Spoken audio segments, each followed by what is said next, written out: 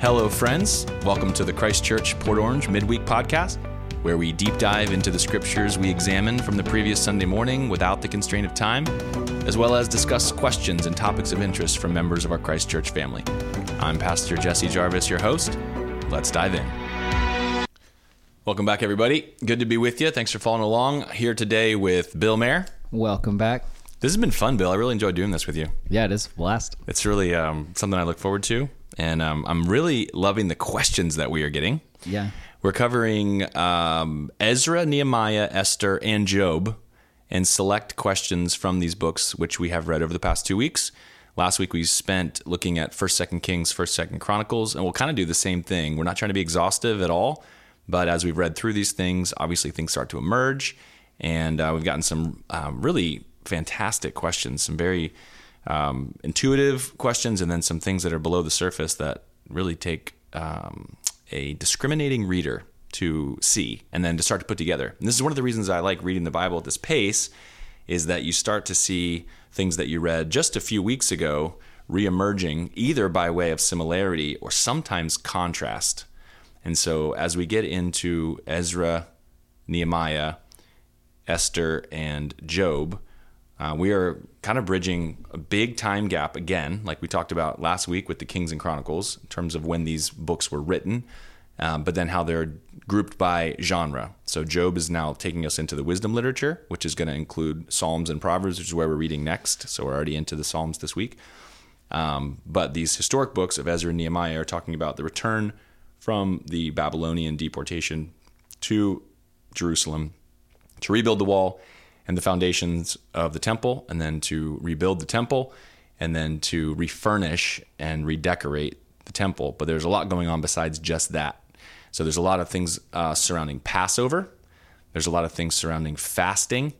And then we're seeing some contrast that's happening for the first time in Ezra and Nehemiah as it relates to intermarriage, which becomes a late feature in both books. So we've got some questions, and I love these questions because as we've been noting going along through this series, there's been this element of Gentile infusion, even the Rahab story, and then Ruth with Naomi and Ruth, and then they are integrated into the Davidic line through the genealogy, ultimately leading to Jesus. And so we've been talking about these different ways that we've seen the people of God functioning in this light of the nations capacity, and the inclusion of people who by their faith end up being added to the covenant community and experiencing both physical and eternal salvation, as it were. And now we're getting to Ezra and Nehemiah, where there's this return from judgment that has brought about exile, and there is a pursuit of holiness and set-apartness that has been the downfall of Israel to date. And so one of the features that we saw that came into the end of the unified kingdom of Israel was Solomon and his foreign wives, which led him into kind of some synchrony in terms of worshiping not only Yahweh but the gods of his foreign wives, bringing them into the daily life of Israel, and then ultimately that leading Israel astray. Jeroboam, son of Nebat, setting up his high places, and then the idolatry of Israel that really came through the influence of foreign entities and led to their unfaithfulness and apostasy. Now we get to Ezra, and so Ezra is shocked to discover that those who have returned with him, and some of them who returned with him, were unable to serve in certain temple positions because they couldn't legitimize their own genealogies. They couldn't show where they were actually pure-blooded, and so they were called ceremonially unclean and unable to serve. So you're seeing this like real emphasis towards covenantal purity. And then Ezra leaves and he comes back, and when he comes back, he finds out everybody has been intermarrying with foreign wives, and some of them even have children at this point. And so he tears his clothes and proclaims a fast and sackcloth and ashes, and then they basically have a judgment that everybody has to divorce their foreign spouse and send their children away. And you're thinking, what is going on here? And that emphasis there is coming on a recognition that it was through their unbelief and apostasy because of outside influences that led them to this exile and attack. And then in God's returning, they have to be fully devoted. And so this is a picture of what they believe it looks like to be completely and fully devoted to Yahweh, and that says no intermarriage. So you can see how this kind of develops but you have to be able to hold it in as a caveat in the greater picture, which is Israel is meant to be God's plan of salvation for the world, and that all of that is going to be centered not in a people necessarily fulfilling God's purpose, but in a person fulfilling for that people what they're incapable of, and that becoming the messianic figure who is Christ. And so we're incapable of purifying ourselves in enough that we can actually fulfill what God's called us to do. But you see this impulse in Ezra and Nehemiah. It's a really interesting feature.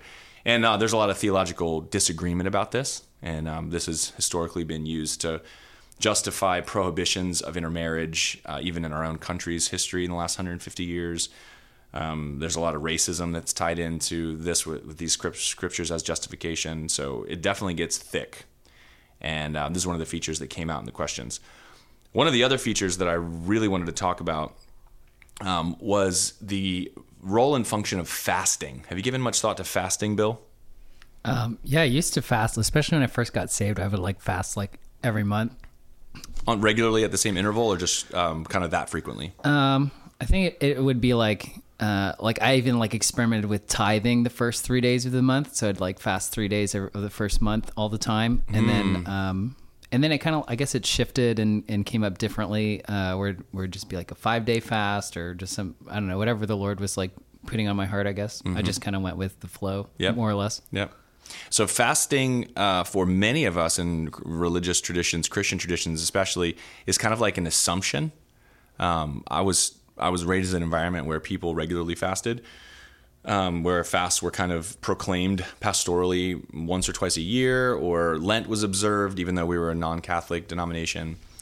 And so my mom fasted. I remember growing up and her fasting, and sometimes it would be fasting from a meal, or it'd be fasting that meal for 7 days, or she'd eat once a day, or she'd eat only in the morning or at night, or she would do a 3-day fast with only water, different fasts. I remember her doing that and being a kid and not really understanding it, but it became very normalized to me as a spiritual discipline. And then its explanation to me by those who practice fasting was that it is an expression of dependence on God. It harnesses physical hunger to help your soul to be hungry for God and to be focused on Him. It's a great way of depriving yourself from things that draw you away from God. And so sometimes fasting is not just seen as fasting from food, but fasting from things like television or media, social media, chocolate, alcohol, caffeine, things that are more like stimulants or extra things in life, not necessities, but just as a way to try to refocus yourself with the Lord, which makes sense, and it's highly effective functionally. But like many things, my unchurching brought me to ask questions of everything. And it's always the why do we do that? And the stereotypical answers or the boilerplate answers that I got weren't sufficient enough for me. And so I remember kind of casting off fasting as a practice. People would do fasts and invite me to do fasts, and I would just be like, no, I don't fast. And of course, there's times when Jesus specifically addresses fasting in the Gospels. And so actually a phone call this past week where someone was calling asking specifically about fasting, and some of the questions we had about the fasts that were proclaimed in Ezra 8, 21, 23, which I actually had planned to preach on and then just didn't have time to fit it into the sermon. But this is where Ezra is about to leave Babylonia for Jerusalem on a long voyage with all of this great wealth. And he's ashamed or embarrassed to ask the king for an armed guard because he just said, hey, our God's the greatest ever. And so he proclaims a fast, and everybody fasts and for 3 days, and then they set off, and God answers them and protects them on their journey. But there's that fast. And it kind of brings us to the overarching question of what is the origin of fasting, and what does the Bible teach, command, or prescribe that we should do in terms of fasting? So this is the question that I went back on. And if you've had any part of this journey, feel free to jump in. I'm not in any way trying to downplay the obvious effectiveness of fasting or the spiritual value of fasting. There's a bunch of my favorite books on spiritual disciplines. Richard Foster's Celebration of Discipline has a section on fasting. John Piper's book, Hunger for God, is a great treatise on fasting. And so there's definitely value to be had in fasting. And really, I believe pretty much every major religion has some form of fasting. And so this is something that is just kind of like part of the religious experience, whether you're a Buddhist or a Muslim or a Jew or a Christian. And so there's a lot of fasting that's just normalized. But kind of as like a Protestant evangelical, I'm always asking, okay, where did this come from in the scriptures? And so I early came to believe that that fasting was only referenced in the Bible as descriptive and not as prescriptive, that there's not like a section of the Bible that's like, here's what a fast is. You don't eat during these hours or these types of foods or for this length of time. Everything that we see about fasting comes by way of inference. And so there's evidence of different kinds of fasts that were proclaimed, and that we see that fasting was obviously commonplace and a common practice throughout the centuries. But there isn't a section of the scripture that says this is what fasting is and this is how you ought to do it. And so that, combined with the tension around fasting that is highlighted in the Gospels. So Jesus talks about our motives for fasting in the Sermon on the Mount. He says, when you fast, don't do it for attention like the hypocrites do, but instead hide your fasting. Make it so people can't even tell you're fasting. Don't talk about it. Let it be a thing that's between you and God, and your Father who sees in secret will reward you, in Matthew chapter 6. So Jesus is obviously speaking to the heart motive and the expression, the details around how Jews should be fasting in the first century. Then the question is, of all the things that changed with the advent of Christ, is fasting one of them? And so Jesus was criticized with his disciples for not fasting while John's disciples did fast, you'll recall. And Jesus' answer was, you don't fast when the bridegroom is with you. And so he's basically saying, since I'm here, we are celebrating, we're not fasting. And so fasting obviously has like a seeking that which is distant, or beseeching help, or sadness or brokenness or repentance. And Jesus is like, hey, I'm here now. There's no reason for all that. And so in my early Christian walk, questioning everything in my kind of quasi-deconstructive period, I kind of drew the conclusion that like fasting was a thing that had happened for a long time, and some people still do it and find it valuable, but there's nothing in particularly Christian about fasting. And so obviously if you're making some huge life choice and you're seeking God, sure, fast. If you're broken over some sin and you're showing God how serious you are and you're expressing repentance through a fast, great, fast. But other than that, there's no like Christian version of fasting. And I kind of landed right there, and I stayed there for a very, very, very long time. And I do think that there's a lot of people who are there either purposefully or just by way of ignorance, going, well, I don't really know how to do this or why to do this, and I tried it, and maybe it didn't seem to do anything for you.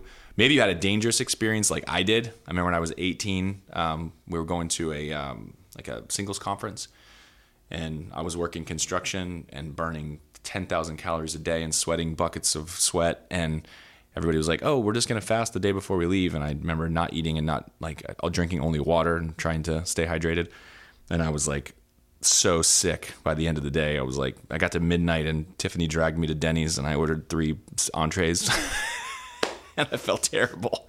And I was like, this didn't do anything. And I felt awful, and I'm never doing this again. So I don't know what your experience has been with fasting, but I think it's a really important topic for us to consider. Yeah, and I feel like for me, if I was going to, in my experience, is like there's always a grace to fast. Like if I go through one day and like I'm dying at like 6 hours into the fast, I'm like, okay, I initiated this. I'm on just a funky diet. I'm not seeking the Lord. Like this is not, the Lord didn't initiate this for me. Right. And so I don't do it. Like, cause I remember one 5-day fast I had was like cake. Oh yeah, it was nothing to it. Oh, it's weird. It's weird though, like, cause like, you know, I had the grace for 5 days, but then, you know, you turn around and you start like, okay, I'm going to do 2-day, 1-day fast, and you can't even go the whole day. Like, you're like, oh, there's no grace for this. Like the Lord's not in this, obviously. I made this one up. Yeah. Yeah. So the thing that stuck out to me as I went back to kind of more closely evaluate this in my study this week, because of this question that I answered somebody on the phone, and then because of the question we received via email, really going back to kind of see like the holistic kind of comprehensive perspective on fasting in the whole Bible. And what I didn't realize, and we actually just read through this, there is a fast that is proclaimed to all Israelites in Leviticus. It's the Day of Atonement, but it's not Leviticus 16. It's not until you get to the specific instructions for all of the feasts in Leviticus 27 that we are told that we should fast, but it's buried in a Hebraic euphemism. And the euphemism is afflict your souls in the English Standard Version. And I'm still working on my Hebrew, so I'm not a Hebrew scholar, but the word there I believe is anah, and it it means specifically that, but it carried a meaning that was not literal. And to afflict one's soul, or the seat of one's appetite, was to purposefully deny oneself of food. I believe that word's also used to describe like natural hunger from like being kept from food, but most of the time it's about an intention. And the key to unlocking the meaning of that we find in Isaiah 58, where that phrase is set directly connected to fasting. And so I'm blanking on what verse it is, but in Isaiah 58, there's a passage that talks about afflicting one's soul and fasting from food, and they're connected with a semicolon, which is kind of a typical Hebraic composition to say something twice in two different ways. But that definition is attached to this afflicting of one's soul. And so if you were an Israelite at the Day of Atonement, Yom Kippur, then there would be a one-day fast, and that would be where you would afflict your soul on the day before the Passover, on the day of preparation, I believe, and deny yourself food. And so there is a prescribed fast for the people of God.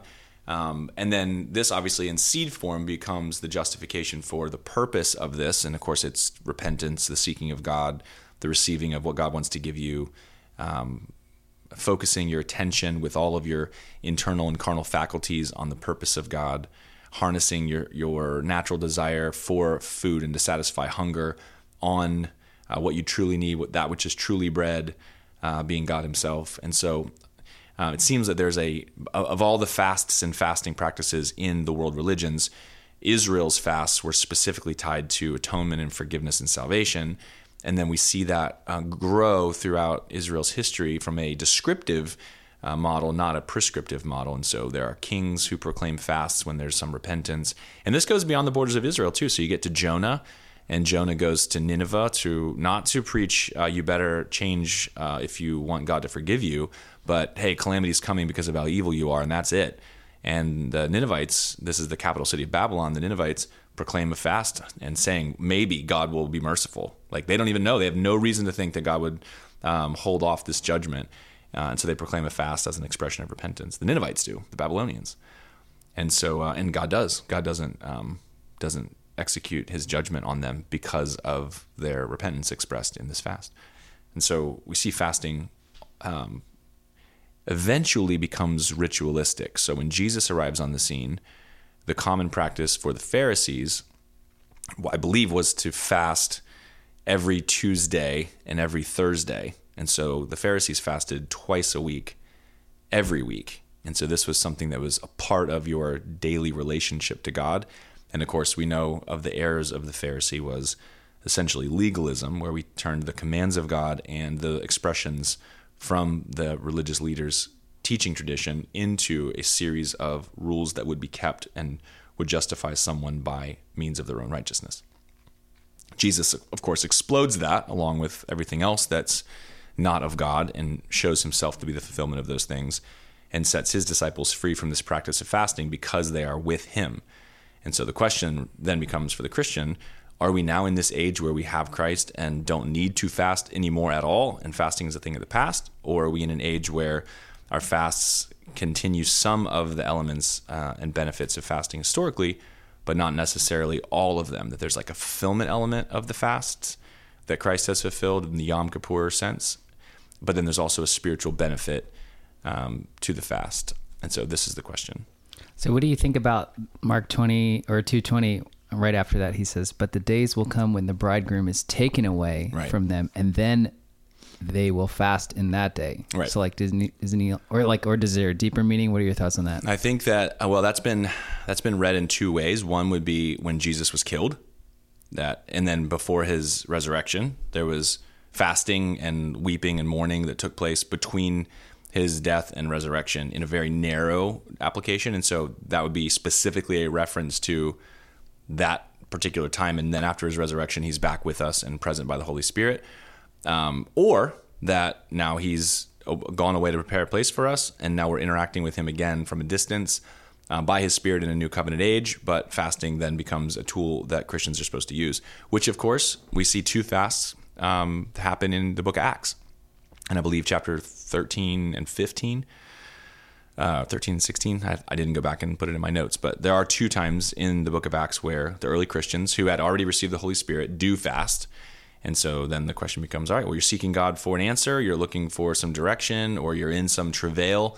It still seems that fasting is kind of a go-to thing.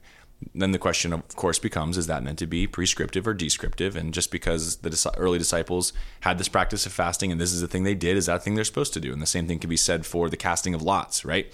So how was it that they chose who was going to replace Judas Iscariot? Was they cast lots? This is a thing they should have done? Is this a holdout from the old way they used to think? Is this something that stops now that the Holy Spirit is here? We're supposed to be listening different, being led different. And so you end up with these same types of questions. And people in good faith are going to land in different places. And I think there's going to be a subjective sense of, is this a thing that we ought to do? Do you derive some benefit from it? Obviously, we want to maintain the prohibitions and warnings that Jesus gives us. We don't want fasting to become a thing that makes us think we're morally better than other people. This is not something we're trying to do to gain attention. This is not something that forces God to do a thing for us. It really is an expression of dependence, in the same way that we take the Lord's Supper, in the same way that we submit to Christ's command to be baptized as an expression of our union with him through faith in Jesus. Like, these are things that we do, and they're physical outward expressions of inward realities, and we do them on a regular basis, and they don't become a work that leads to salvation, but they are something that has like deep meaning and value. Like, I can't imagine like just not thinking baptism was important or not taking the Lord's Supper ever. Like, it's so deeply meaningful. Then it's this gift from God that we are meant to receive. And so I think I've kind of like widened the horizon for myself of what fasts can be. And I also find in myself too, like, I don't know if you've experienced this, Bill, but like, if I'm going through something really, really difficult relationally or personally, if I'm struggling with something, whether it's something that God's convicting me of that I need to change, or if I've hurt somebody, or if somebody's angry with me, or if I have some decision I have to make and I don't know what to do, like, I find in myself a desperation that eliminates my appetite, Like, I can't focus on feeding myself. I'm only focused on like seeking the Lord. And so like, there's like I find in myself a natural kind of impulse to like put away, whether that's, a meal or 2 or a day or whatever. And sometimes, like I said, it's like stimulants or things that you don't really even need at all, but that we're actually like, you're kind of forcing yourself. You're like defibrillating your soul a little bit to go, all right, wake up, and things are not normal, and we're putting all our attention and focus on this one particular thing. So I think there is some spiritual benefit from fasting. And I still have this little chip on my spiritual shoulder when someone tells me like, okay, we're doing this fast and everyone needs to do it. And I'm like, oh, you do it. I don't know if anybody else feels that way, but don't you impose your fast on me. Exactly. Right. Exactly. But that's just between me and the Lord. He can fix me on that. Yeah, and if I could just add to that, like I don't think the jury's out for my thought either, because the next 2 verses, no one sews a patch of unshrunk cloth on an old garment, the patch pulls away, exactly. And then same with the old wineskins, new wineskins. So he's obviously making a difference between the Pharisees and the real disciples. Like, right. So it's like, what's the greater context? I'm not saying I know the answer, but important to consider those 2 verses. Yeah, I believe Richard Foster in his books, Celebration of Disciplines, talks about fasting in terms of new wineskin. I think he actually calls the chapter, maybe I'm confusing that with a different author, but one of the authors that I read recently like called it like fasting for new wineskins. Like, we're going to do this, but we're going to do it differently, and it's going to have different meaning and different significance and different value. So I do hear people oftentimes just kind of like change the definition of fasting to be like, stop doing anything you typically do as a way of showing God how serious you are. And I think that's a little trivial. Personally, I think like if you're going to have this fast, and this kind of happens in a lot of churches where, there's like multiple times a year where there's like a 21 days of prayer, or there's like 7 prayer nights in a row, and everyone's kind of called to fast all at the same time. And then they're trying to accommodate lots of people. And so there's like, super Christians are going to go no food for 7 days. And, the moderate Christians are going to do dinner only for 7 days. And then, you weak-minded people can give up coffee or chocolate. And then for those of you who just aren't interested, just, delete Facebook from your phone until Sunday, or, and that's not what fasting is. Like, those are just like, those all become like external ritualistic things that you're doing that, unless you really are doing them from a place of sincere faith, and it's possible that you are, but those things can be completely arbitrary and meaningless. Yeah, that seems like such a farce to me, that everybody would be like, okay, you all are by the same standard, Right. Nobody's going to eat for the next 7 days. Right. Like, Yeah. that doesn't work for everybody. Exactly. People with health problems or, Yeah. or stuff. It's just like, what is your personal best and what do you want to give to God? Seems like God's character more than, okay, let's hold everybody to this standard here. Right. And this is not your pastor is the king of Israel and the Chaldeans are about to attack. That's like a slightly different setting. Everybody fast because we could all be dead in 3 days. It's Red Dawn. So we come back to that conversation that we've had again and again on the podcast to talk about the continuity and discontinuity and the role of Christ's fulfillment, the old age, the new age, the old covenant, the new covenant. What are the things that we're meant to look at and understand how they find expression and fulfillment in Christ? And then for those of us who are joined with Jesus by faith, and experience the residential power of God's life-giving Spirit, what do these things look like for us now, and how are those things expressed? And I think that requires humility and vulnerability and nuance and wisdom. And so that's kind of part of the journey. Wait, can I just add one last thing? Like Isaiah 58 has been like a good chapter for fasting. Yeah. If you can like really Yep. think about it. But Yep. I'm thinking like if I consider all of the fasts throughout the Bible that come to mind readily is like, in verse 4, he says, you do not fast like you do today to make your voice heard on high. It seems like he's saying that's the point, is to like make your voice heard on high. Right. Like, hey, I want to be close to God. So like when they repent, they're saying, hey, okay, we need to fast so that God can hear it. Not that God won't hear you if you don't fast, but like, It's like an amplification. yeah, it seems like all of those processes, or the processing of putting off self to become closer to God. I mean, whether it's cultural or biblical or however you want to look at it, but like that's the point, more or less. And it seems like that all those things fit in that framework. Right. Like with Ezra, Esther, like, oh no, Esther's going to die. Let's all fast for 3 days. Right. Like, hey, God, hear us. As Ezra's needing protection on the way there. Like, hey, God, hear us. Please hear us and protect us. Like, Yeah.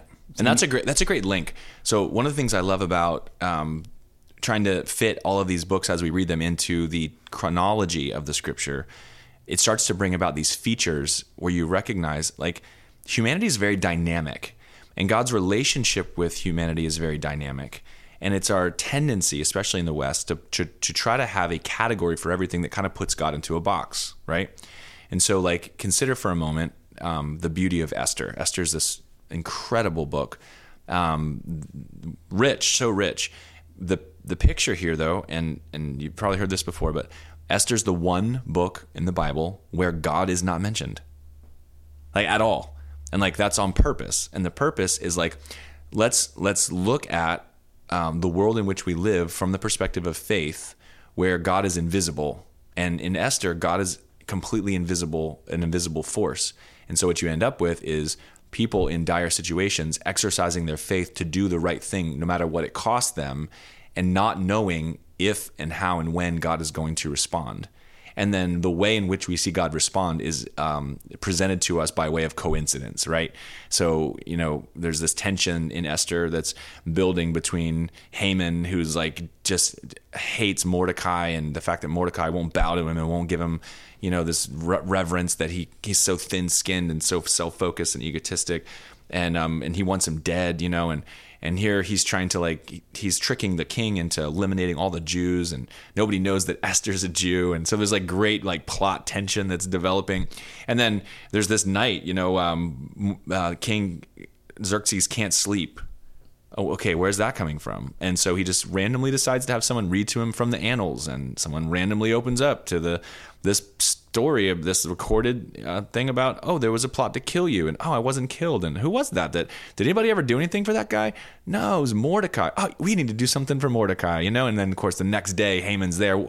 Hey, let me ask you a question. What would you do to honor somebody? And of course you think, oh, it's me, and the whole thing is just it's just coincidence after coincidence after coincidence. No, it's the picture of providence, of God's answering prayers, of God maneuvering in ways that are outside of our control while we are trusting him and doing the thing that we are called to do, even though if it means that we face down death.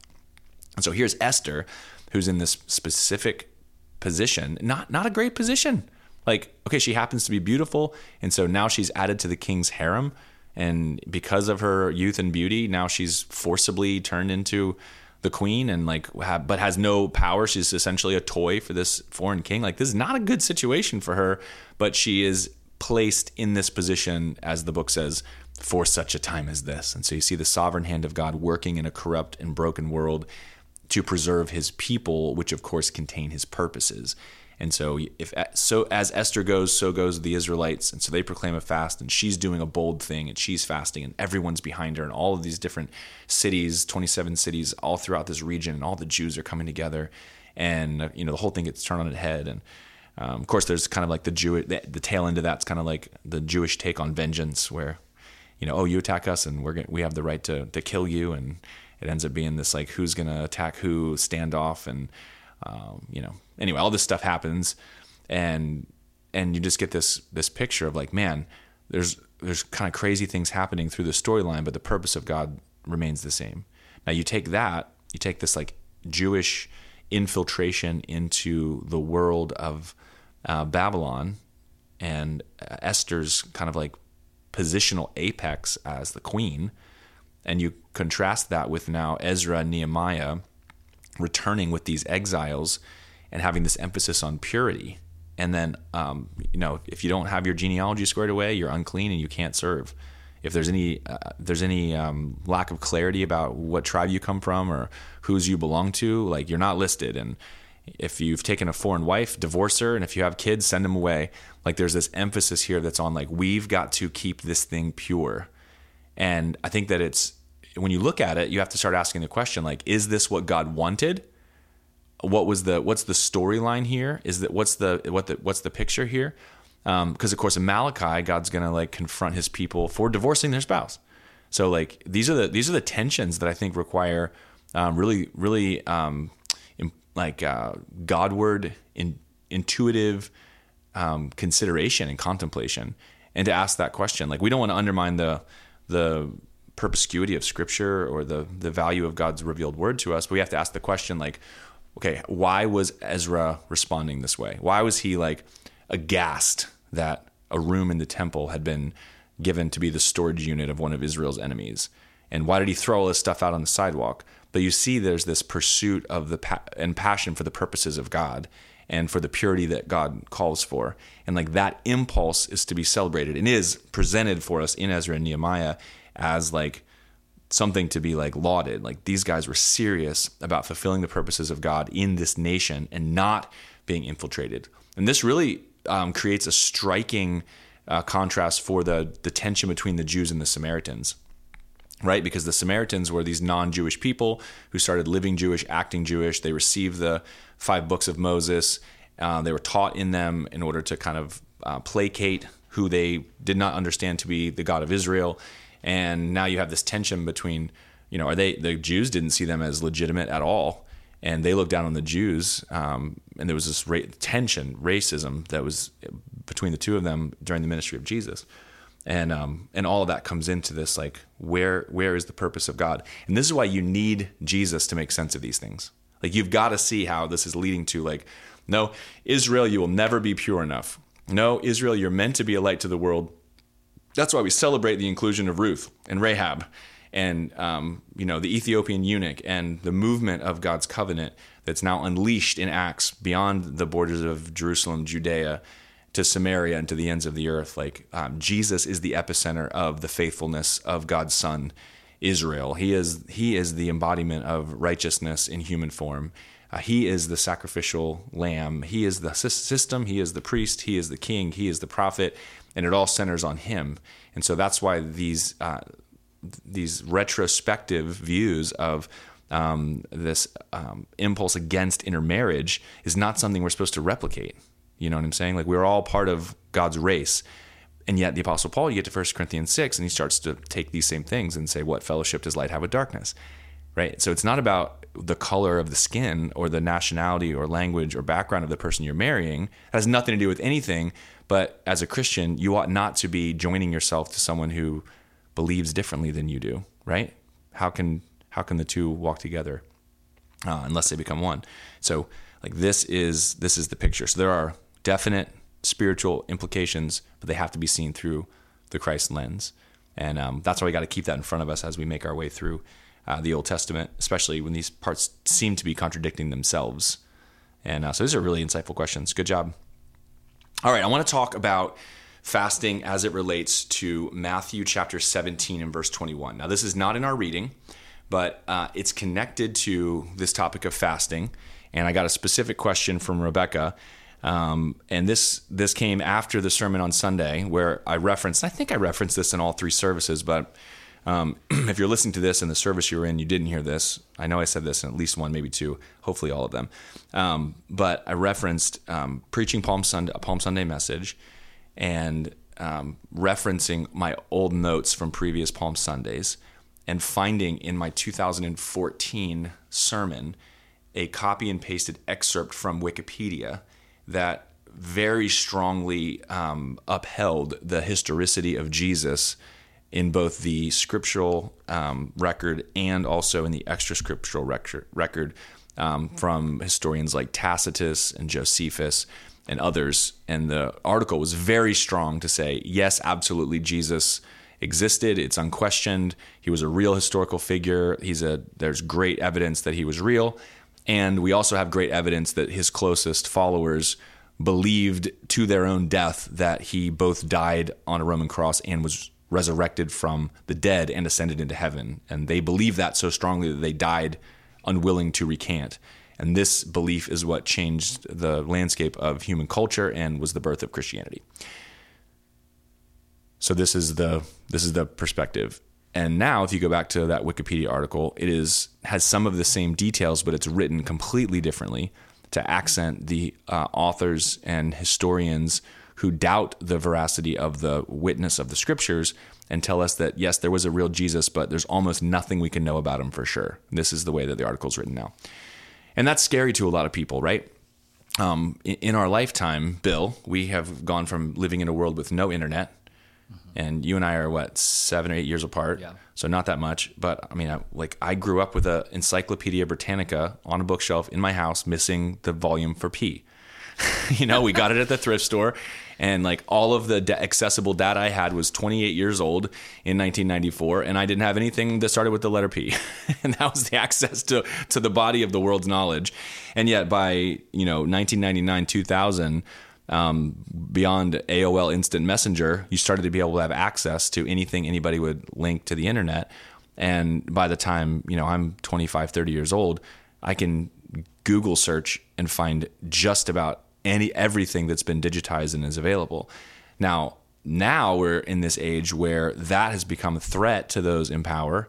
And so those who have those search engines now use those search engines to direct us to the things that initially it thought we wanted to read by seeking to monetize us. And now those are being controlled through government agencies and the weaponization of other bureaucracies in our justice system in order to control what people have access to based on the justification of mis and disinformation. And so it's a scary time for us to be alive. It feels very Orwellian. It feels very much like the social agendas of Nazi Germany. And so if you know anything about how our world fell apart in the late 30s and 1940s in Europe, this stuff just feels like scary. And so when you're reading your Bible and you get to Matthew chapter 17 and there's no verse 21 in your Bible, and you go, okay, why is this not here? Why is this being erased? It can throw a little red flag up. Now, I don't know. I know we've talked about this a little bit in the podcast, but there's great evidence to the clarity and preservation of Scripture, and there are just innumerable footnotes about every single variation in the Scriptures. Anytime there's some anomaly or there's some variation between early manuscripts, there's going to be some brackets and a footnote, and any decent Bible translation is going to help you to actually grapple with the handful of actually legitimate questions about sections of Scripture, like the end of Mark in Mark 16, or the story of Jesus and the woman caught in adultery at the beginning of John chapter 8. So these are places where we know that these were not part of the original manuscript and they were placed there. And we know that because there's lots of evidence textually that there's manuscripts without these, and then they show up here and there and in some other places, and they're floating around looking for a place to land. And then they landed in a great place and everybody was happy with that. But we know that that's how that happened, right? So I don't want you to feel like you can't trust your Bible. I do want you to feel like you can't trust the internet, but you're going to find your competing articles on just about everything that you are interested in. But I want to talk just a little bit about Matthew 17:21 as it relates to fasting. So Matthew 17 has this little pericope, this little story about Jesus being gone and coming back. He's on the Mount of Transfiguration. And this is also seen in Mark chapter 9. So Mark's got it, Matthew's got it. And Jesus comes down from the mountain, and there's some hullabaloo about a man who brought his demon-possessed son, who is foaming at the mouth and throws himself into the seizures, into water and fire. And he brings this boy to the disciples, who at this point had received power from Jesus to do the same works that Jesus had done and had been casting out demons. And yet they're unable to cast out this demon. And so Jesus arrives down from the Mount of Transfiguration into this crowd. And Matthew tells this story differently than Mark tells this story. And this is, again, same story, same details, but Matthew has a purpose in telling the story. Mark has a purpose in telling the story. Matthew places it specifically in a location in his narrative to carry a theme. Mark places this specifically in his narrative to carry a theme.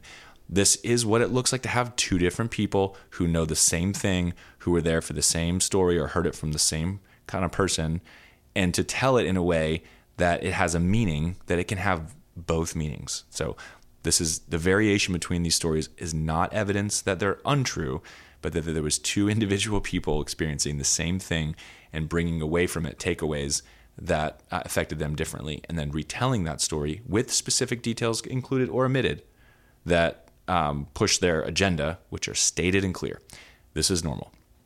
But Matthew chapter 17 and verse 21, as an entire standalone verse where Jesus says that this kind of demon cannot be cast out without prayer and fasting, is omitted because in the earliest but not most plentiful early manuscripts, it is not present.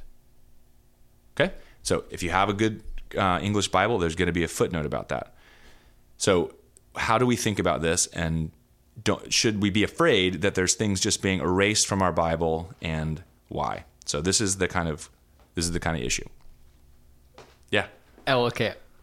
I just recently engaged in some Facebook stuff about this. There's some viral TikTok videos about this verse being removed, and everybody's got like on the alarm scene. They're like, oh no, now they're changing the Bible. Yeah. And one of the things that's really benefited a lot of my Bible reading, this is like a tool for your tool belt if you're listening, is like redaction criticism. Yeah.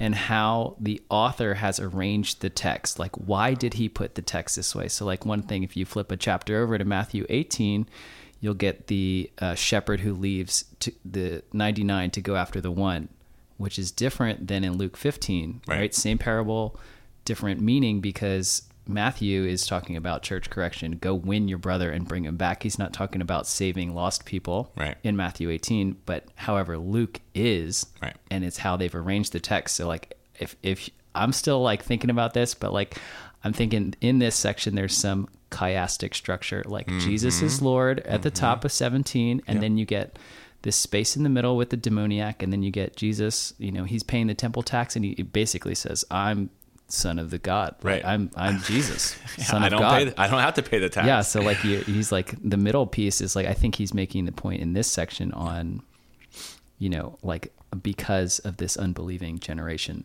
I'm going to die. Yes. Like I'll be crucified. 100%. Wow, that's cool. And that's what that is exactly what Matthew is bringing his readers on a journey to show that Jesus is both the Son of God and purposed to be betrayed and executed.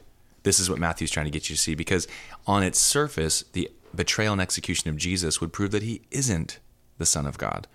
And Jesus is saying very clearly, this is the evidence that I am the Son of God. And so Matthew's taking you on a journey to draw you to that very conclusion. And he's doing it beautifully. I mean, artistically. It's phenomenal. I absolutely love this. And this is why it's really helpful for us to think about the purpose, the authorial intent in this verse, right? So let's just talk about verse 21 for just a second, okay? So it is in some versions of the Bible. It is not in some versions of the Bible. The versions that it is in have it in there because either they come from a Latin tradition. So the Catholic Bible is going to have it in there. And they're using the Latin Vulgate and the Greek manuscripts that were used to bring about the Latin Vulgate because that's part of their translation history. The Protestant Bibles, who are not playing into that kind of historical translation and Catholic teaching, and you remember there's a lot of Catholic teaching about exorcism, and so this verse is in a lot of the Catholic exorcism material, and so that's going to maintain in those Catholic Bibles. But when you get to Protestants who aren't interested in the role of the church and the view of the church, they're going back to the original manuscripts and saying which manuscripts not are the most plentiful, that were copied the most from a certain manuscript in the 2nd, 3rd century, but what are the oldest, most reliable ones that we have, even if let's say they ended up in the hands of the Essenes or in the Dead Sea Scrolls, or if they were in the Coptics or they were in Syriac, but they're earlier. And the earlier manuscripts do not include Matthew 17:21. It's not in there. And so you're left with 4 options, and consider these for a moment. Number 1, Matthew 17:21 is original. Matthew wrote it, and it's meant to be in there. And one or more scribes mistakenly omitted it. So was writing and got to the end of the day and got to verse 20, and the next day started and didn't realize that 21 wasn't included and just went to 22. That's possible scenario number 1. I don't think that's very likely. The next one is that Matthew 17:21 is original, and that one or more scribes intentionally deleted it. So at some point, this was copied, and someone who was copying it did not like that verse and had a motive to remove it.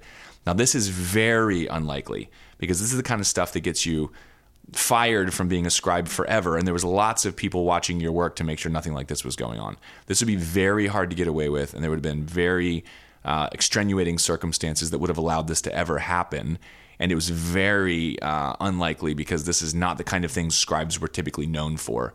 And if they were going to do that, they would be more like, Origen going, I don't like this whole section or this whole chapter or this whole work, and so it's out. Not piecemealing tiny little pieces out. So this is very unlikely. The third option is that Matthew 17:21 is not original, and one or more scribes mistakenly added it. So you got a scribe who just finished Mark's gospel and remembers reading Mark 9:29 and seeing that is in there without the word fasting, and goes, oh, I don't know why this isn't here. This is supposed to be right here.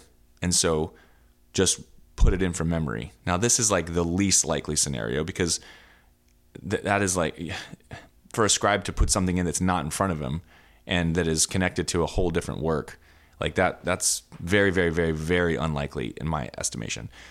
The most likely scenario, and the only other option, is that Matthew 17:21 is not original, and one or more scribes intentionally added it.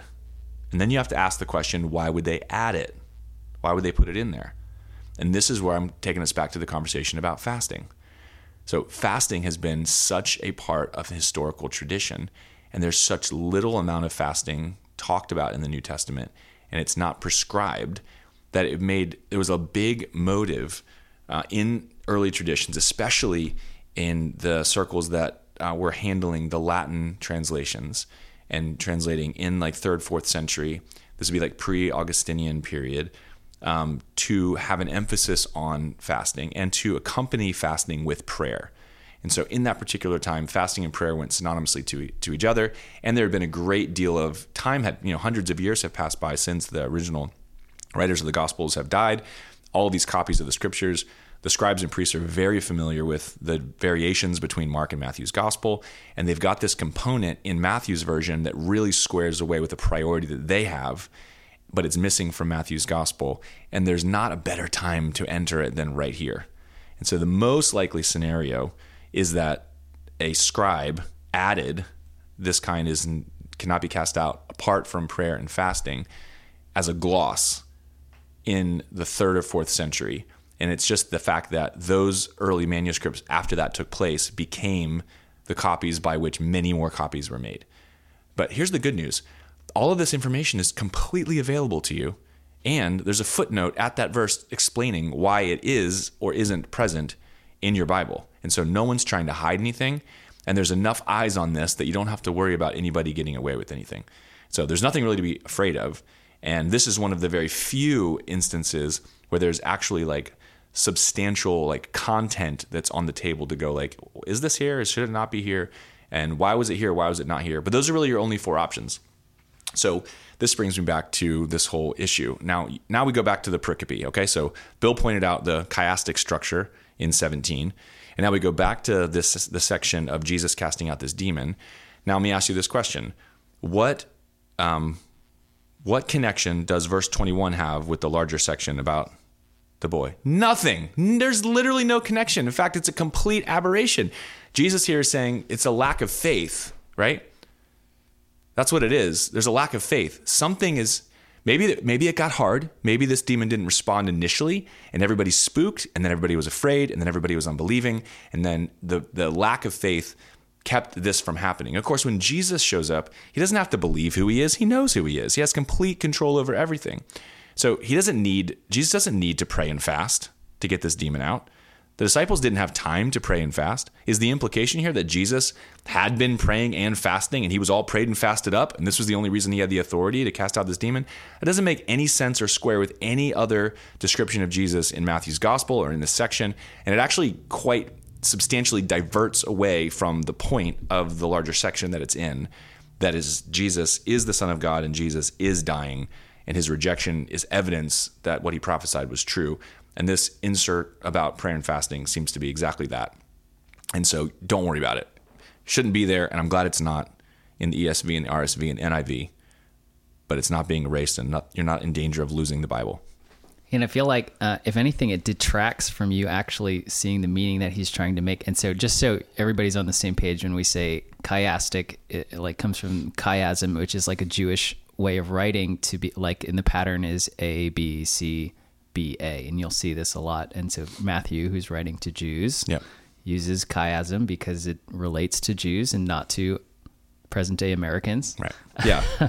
But like the point was like in the structure A, B, C, B, A, like C is the important part. Like you should notice what's happening. And in this, Jesus is not giving an instructional for how to cast out demons. Right. He's like, the point is like faith. Because so you have your A in this section, which is, the transfiguration, Jesus is God. Then you have here like B, the lack of faith. Yeah. It was going to crucify the Son of Man. And then you go back to A, which is Jesus is the Son of God. And so like the important part is B. And like I feel like verse 21 like kind of is a rabbit trail almost. Yes. Like helpful if you're trying to cast out demons, but like you're missing the point that the author's trying to make. Yes. To begin with. Exactly. And so that brings us back to the overarching conversation about fasting and why, because of its confusion, it has caused some stir and drama historically in different faith traditions. And so it is like a religious priority for Catholics. I mean, Lent is all built into even the season we're in now leading up to Easter, like this is a season of fasting for the Catholic Church.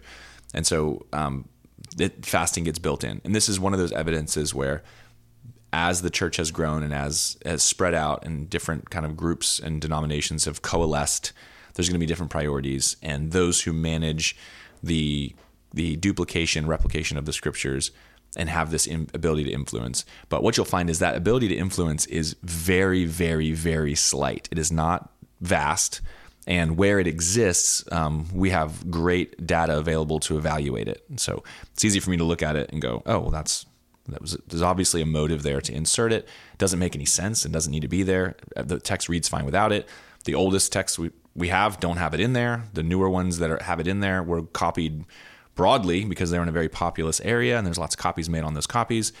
And so we can hold them up to each other and see it's missing. And so what do? We either leave it in and put a footnote that says it's not in the earliest, or we take it out and we write a footnote that says this verse is missing because it seems to have been added. And based on your tradition, you have to kind of decide where you want it. But again, brings us back to the conversation about fasting and how does it fit in. And I don't think that it makes any sense that Jesus would have had to have prayed and or fasted in order to cast out this particular demon. And the point here is the inability to cast out the demon had nothing to do with something Jesus needed to do or we needed to do differently. It had to do with who do we believe in. And so it's about faith. So good stuff, huh? That's a fun, rigorous little conversation. Yeah, so let's wrap it up.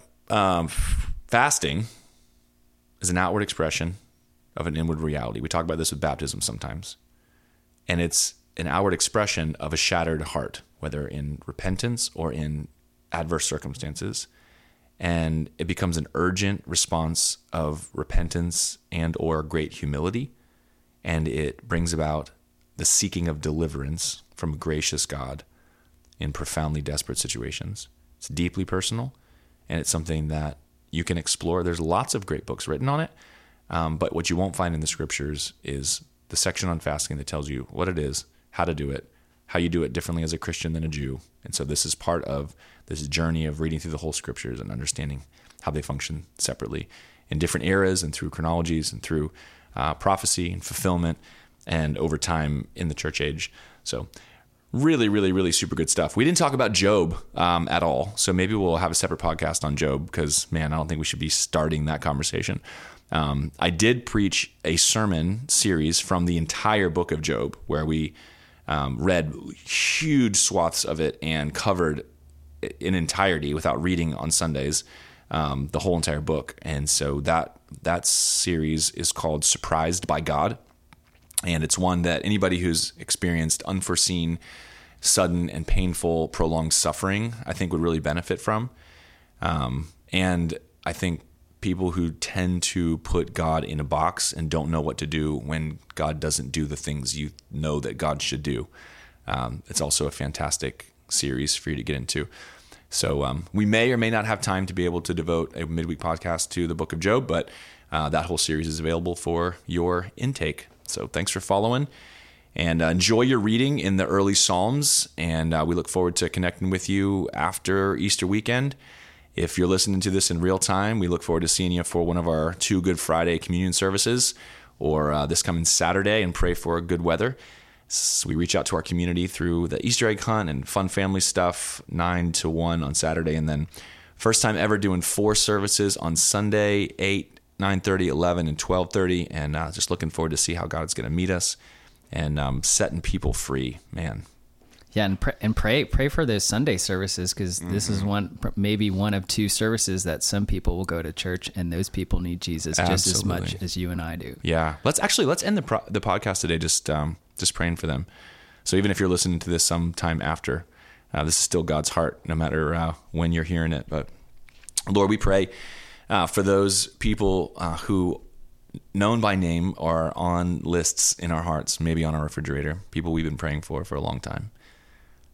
God, our hearts are broken for those who are suffering under the consequences of their own mistakes or the hurts and pains and mistakes and sins of other people, and who are broken and under the bondage of the ruler of this world. God, but we celebrate on Easter Sunday, God, that you were victorious, that you became like us, taking on the form of a servant and being obedient to the point of death, even death on a cross, that you have defeated the enemy of our souls, and you have released us from the bondage of sin and gifted us eternal life. And God, our heart is that every single person who does not know you or who knows you and is under the weight of bondage would have an insight and an experience of your Spirit that allows us to cast off every weight that hinders, God, that we would run free with you and towards your purposes. And God, that is a miracle of your Holy Spirit. And so we're excited to host and to lead and to sing and to preach and to pray. But Lord, we pray that we would have an encounter with you and that lives would be changed forever this Easter. In Jesus' name. Amen. Amen. Amen. Look forward to being with you guys next week. Thanks for joining us. We hope you enjoyed this week's deep dive into the scriptures. Our goal is to help you know Jesus better so that you can implement your identity in Christ, engage in your unique purpose and calling, and create community around your relationship with Jesus. For more content like this and opportunities to connect with us in person, find us online at joinwithjesus.org.